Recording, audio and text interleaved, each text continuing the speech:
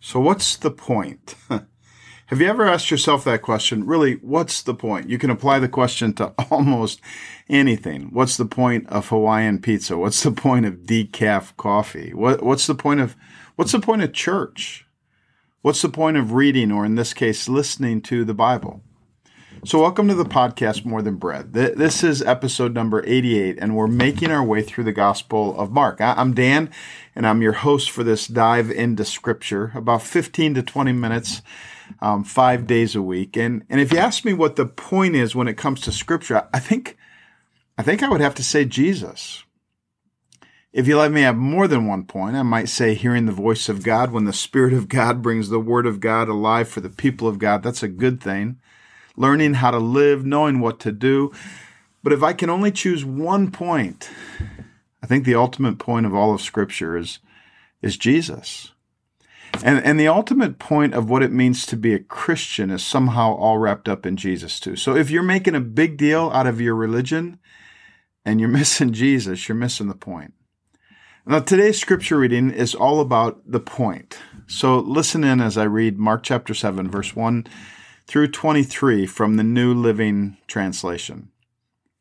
One day, some Pharisees and teachers of religious law arrived from Jerusalem to see Jesus. They noticed that some of his disciples failed to follow the Jewish ritual of hand washing before eating. Oh my goodness. Those are my words. That's not in the Scripture. The Jews, especially the Pharisees, verse 3, do not eat until they have poured water over their cupped hands as required by their ancient tradition. Similarly, they don't eat anything from the grocery store until they immerse their hands in water. This is but one of many traditions they have clung to, such as their ceremonial washing of cups, pitchers, and kettles. So the Pharisees and teachers of religious law asked him, "Why don't your disciples follow our age-old tradition? They eat without first performing the hand-washing ceremony." Jesus replied, "You hypocrites! Isaiah was right when he prophesied about you, for he wrote, 'These people honor me with their lips, but their hearts are far from me.'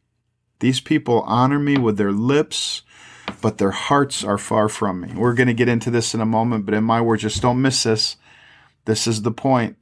These people honor me with their lips, but their hearts are far from me. Their worship is a farce, for they teach man-made ideas as commands from God. For you ignore God's law and you substitute your own tradition. Then he said, "You skillfully sidestep God's law in order to hold on to your own tradition. For instance, Moses gave you this law from God: honor your father and mother. And anyone who speaks disrespectfully of father or mother must be put to death. But you say it's all right for people to say to their parents, 'Sorry, I can't help you, for I vowed to give to God what I would have given to you.' In this way, you let them disregard their needy parents. And so you cancel the word of God in order to hand down your own tradition." And this is only one example among many others. Then Jesus called to the crowd to come and hear. "All of you listen," he said, and try to understand. It's not what goes into your body that defiles you. You are defiled by what comes from your heart. My words again, don't miss that. This is part of the point. Your heart, your heart, your heart. How's your heart? Verse 17, then Jesus went into a house to get away from the crowd, and his disciples asked him what he meant by the parable he had just used. "Don't you understand either?" he asked. Can't you see that the food you put into your body cannot defile you? Now, my words, understand when he says it can't defile you, he's not saying it's all healthy for you, it's all good for you. He's saying from a spiritual standpoint. That's what the Pharisees were all concerned about. From a spiritual standpoint, what goes into you doesn't defile you, but what comes out of your heart. Food doesn't go into your heart, but it only passes, verse 19, through the stomach and then goes into the sewer. By saying this, he declared that every kind of food is acceptable in God's eyes. And then he added, it's what comes from inside that defiles you. For from within, out of a person's heart, there's that word again, out of a person's heart. How's your heart? Out of a person's heart come evil thoughts, sexual immorality, theft, murder, adultery, greed, wickedness, deceit, lustful desires, envy, slander, pride, and foolishness. All these vile things come from within, and they are what defile you. So I call this this moment, this sequence, this scene in the life of Jesus. I call it adventures in missing the point. And you know what I think? I think even today, too many Jesus followers miss the point. So what's the point? I mean, sometimes nowadays we call the point branding, right? Companies will sit down with expensive consultants and ask strategic questions like, what do you want to be known for? How might we sum up our identity in just a few words so that people will remember us for who we are and what we do? In other words, what's the point? What's the point of Coke? For instance, if I said it's the real thing, you'd say Coke. Google has done such a good job of branding their product that the brand has become a verb. To Google something is to search the internet. You may not be able to put it into words, but if someone says Starbucks, you kind of know what they're all about. So let me ask you, what do you think the average person on the street, in the grocery store, at the gas station would come up if we went around and asked them to sum up in just a few words what the Christian church is all about? What's the point of church? Too often our branding tagline might be something like, we're right, you're wrong. Let us correct your behavior. Give us your money for something irrelevant to your life. Come join our weird little subculture. I think if you ask outsiders what the point is when it comes to the church, many would just say, I don't know, but it's weird. And that's what I thought of when I read this story in Mark chapter 7, all the weird stuff of Christianity. Like verse 1, one day some Pharisees and teachers of religious law arrived from Jerusalem to see Jesus. This is the big time. The religious bigwigs have come to check out Jesus. He's getting a lot of press for his teaching and his miracles. He's gathering followers faster than any rabbi in recent memory. So the rabbi review board has come. And what do they find? They notice that some of his disciples don't wash their hands like other Jews wash their hands. In the ancient words of Saturday Night Live's news, oh my goodness, really? That's what you notice? Really? Washing your hands was a spiritual requirement of the ancient traditions. Really? Isn't mom enough? See, when to wash and how to wash and what to wash. That was all before the fear of COVID. I mean, they don't wash like we do, which is bad because the hand washing ceremony is the point, right? I mean, how can you be a follower of God if you don't get the hand washing ceremony right? And we're kind of tempted to think, well, that's just weird. Glad that we're not weird like that. But aren't we? Churches today are filled with weird stuff like that. Rituals that insiders look for in a church to make sure it's the right one. Oh yeah, that's one of those churches where people raise their hands when they worship. We don't do that. We're a hands stay down church. Oh yeah, did you know those people in that church? They do this thing where they hold you under the water. Yeah, all the way under. They're dunkers. I grew up in a church that had all sorts of traditions. No movies, hair above your ears, no dances, no cards, at least not poker cards, no music with a beat. And Jesus replied, you hypocrites. Isaiah was right when he prophesied about you, for he wrote, these people honor me with their lips, but their hearts are far from me. Their worship is a farce because their hearts are far from me. They teach man-made ideas as commands from God. Now listen, Jesus doesn't have anything against traditions. Some traditions are wonderful. Ham at Christmas is wonderful. I love Christmas lights. I love Christmas Eve services. I love the Advent candle. I love all the traditions of Easter. See, Jesus is simply saying our traditions are not the point. It is not the passion of the heart of God that we would be known by our traditions. In fact, sometimes traditions give us an easy way to look like we're close to God, when in fact our hearts are far from God. Our traditions are not the point, but Jesus takes it another step. Not only are our traditions not the point, outside appearances, how we look, what people see when they see us, outside appearances are not the point.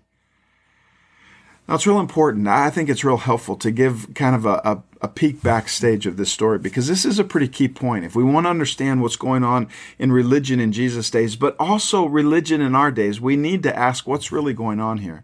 James Dunn is a New Testament scholar. He's written a great commentary in the book of Romans, and in it he makes the observation that rabbis, the Jewish religious leaders, the pastors of the day, you could say, they gave a huge amount of attention to three areas of religious law, of tradition. One was the dietary rules. That's kind of what is being talked about here. Another was Sabbath keeping. You hear the Pharisees confront Jesus with Sabbath keeping all the time. And the other one was circumcision. Now, you know what? Not a single Pharisee or religious leader of Jesus' day would have said, you know what the point of Judaism is? Here's the point.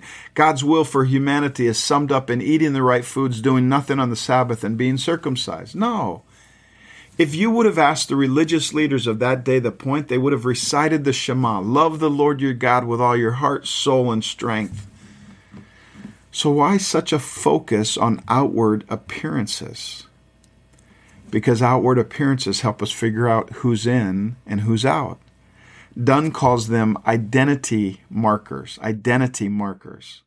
See, we want to know who's in and out. We want it to be easy to figure out who's in and who's out. So we adopt identity markers.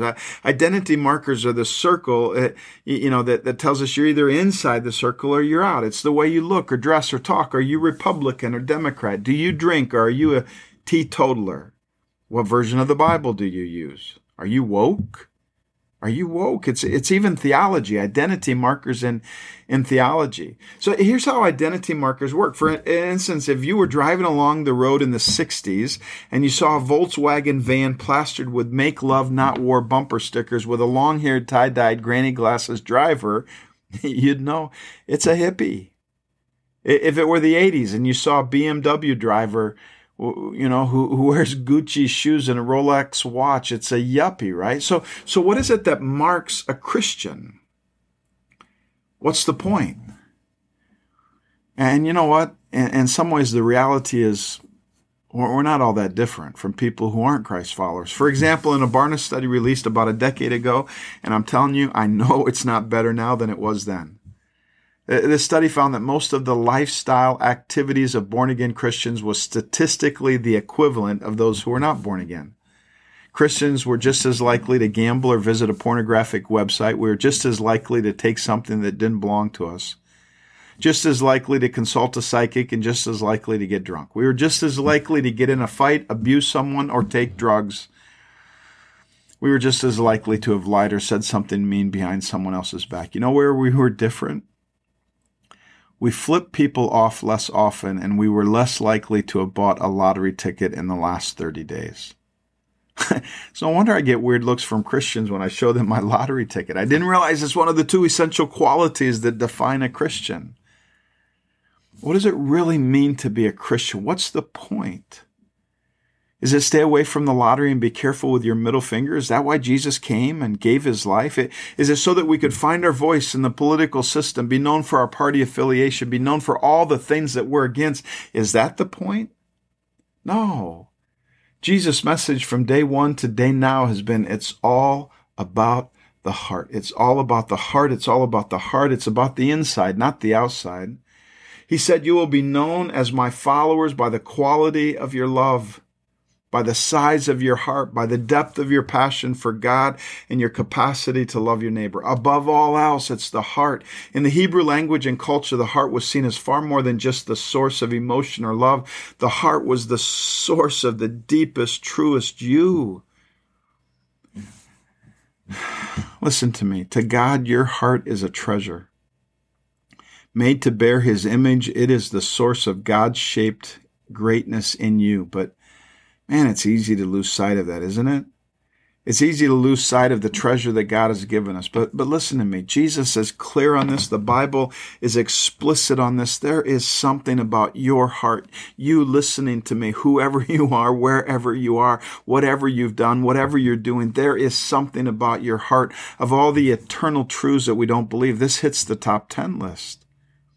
So often our days are not extraordinary, and it's hard to believe that our hearts are a treasure to God, but this is a biblical truth. God treasures your heart. It's not about traditions. It's not about outward appearances. It's about our hearts. It's about loving God with all our heart, loving our neighbors like we love ourselves. It's about being known by the quality of our love for each other within the church. If we don't get that right, Jesus would say, what's the point? What's the point?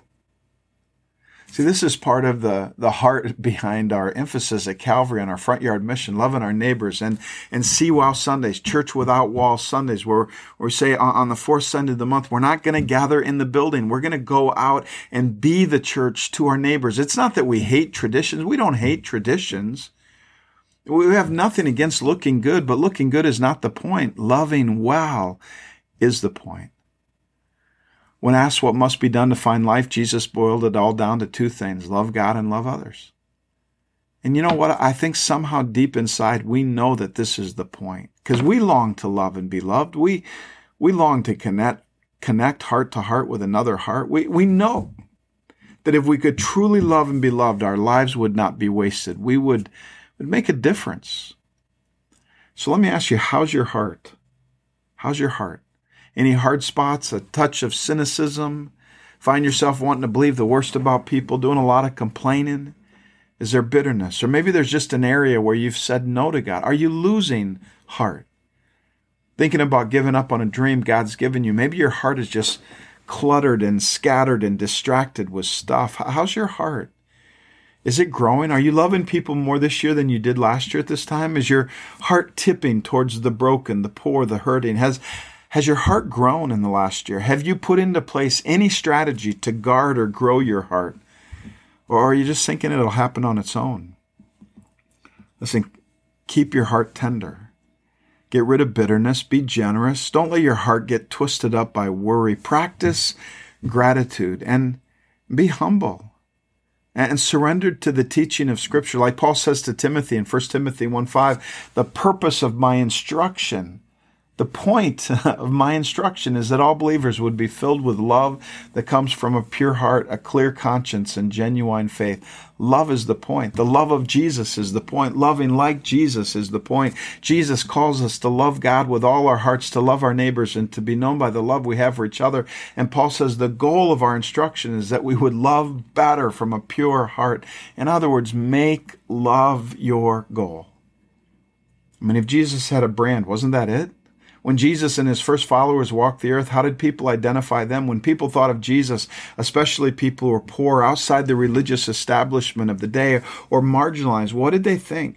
See, I think if you asked the leper or the prostitute or the Samaritan woman or the blind man or the rich tax collector to come up with a single word that would brand Jesus, the word might have been compassion, all out compassion. Like they would say, I never felt loved like I felt loved by Jesus. What if that were our branding? What if that was not only the point, but it was the point that we are known for? All out compassion. What if every time people thought of Christ followers, the first words that came into their minds were, they have huge hearts. They really love people. It's like it's just all out compassion. Wouldn't that make a difference in our world? In your neighborhood, your workplace, your family? Let me read the text one more time. Luke chapter 7, 1 through 23, from the Message this time. The Pharisees, along with some religion scholars who had come from Jerusalem, gathered around him, and they noticed that some of his disciples weren't being careful with ritual washings before meals. The Pharisees, Jews in general, in fact, would never eat a meal without going through the motions of a ritual hand washing, with an especially vigorous scrubbing if they had just come from the market, to say nothing of the scourings they'd give jugs and pots and pans. The Pharisees and religion scholars asked, well, why do your disciples brush off the rules, showing up at meals without washing their hands? And Jesus answered them, Isaiah was right about frauds like you. Hit the bullseye, in fact. These people make a big show of saying the right thing, but their heart isn't in it. They act like they're worshiping me, but they don't mean it. They just use me as a cover for teaching whatever suits their fancy, ditching God's command and taking up the latest fads. He went on, well, good for you. You got rid of God's commands so you won't be inconvenienced in following the religious fashions. Moses said, respect your father and mother, and anyone denouncing father and mother should be killed. But you weasel out of that by saying that it's perfectly acceptable to say to father and mother, gift? What I owed you, I've given as a gift to God, thus relieving yourselves of your obligation to father or mother. You scratch out God's word and you scrawl a whim in its place. You do a lot of things like this.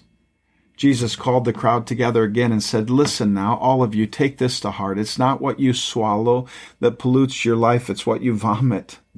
That's the real pollution. When he was back home after being with the crowd, his disciples said, we don't get it. Put it in plain language. And Jesus said, are you being willfully stupid? Don't you see that what you swallow cannot contaminate you? It doesn't enter your heart, but your stomach. It works its way through the intestines and is finally flushed. That took care of dietary quibbling. Jesus was saying that all foods are fit to eat. But he went on, it's what comes out of a person that pollutes. Obscenities, lusts, thefts, murders, adulteries, greed, depravity, deceptive dealings, carousing, mean looks, slander, arrogance, foolishness, all these are vomit from the heart. That's the source of your pollution. Let me pray for you. Father, in some ways this is a tough message, and in other ways it's compelling. Because I think deep down, regardless of what's coming out of our hearts, the obscenities and adulteries and greed and depravity and mean looks and slander. I believe with all my heart, God, you've created us with a longing to connect, a longing to love and be loved, to be truly known and deeply loved. So, Father, I pray for each and every person listening. I pray that you would do heart surgery, that you would clean up our hearts, that you would soften our hearts, that we would grow, even if it's just incremental, that we would grow even today and tomorrow. That when next year this time rolls around, that our hearts would be bigger, that we would be better at loving than we are now. Help us to love you, God, with all our heart, souls, and mind. Help us to love our neighbors like we love ourselves, and help us to love each other like you love us. And help us to know how very much you love us. In Jesus' name we pray. Amen.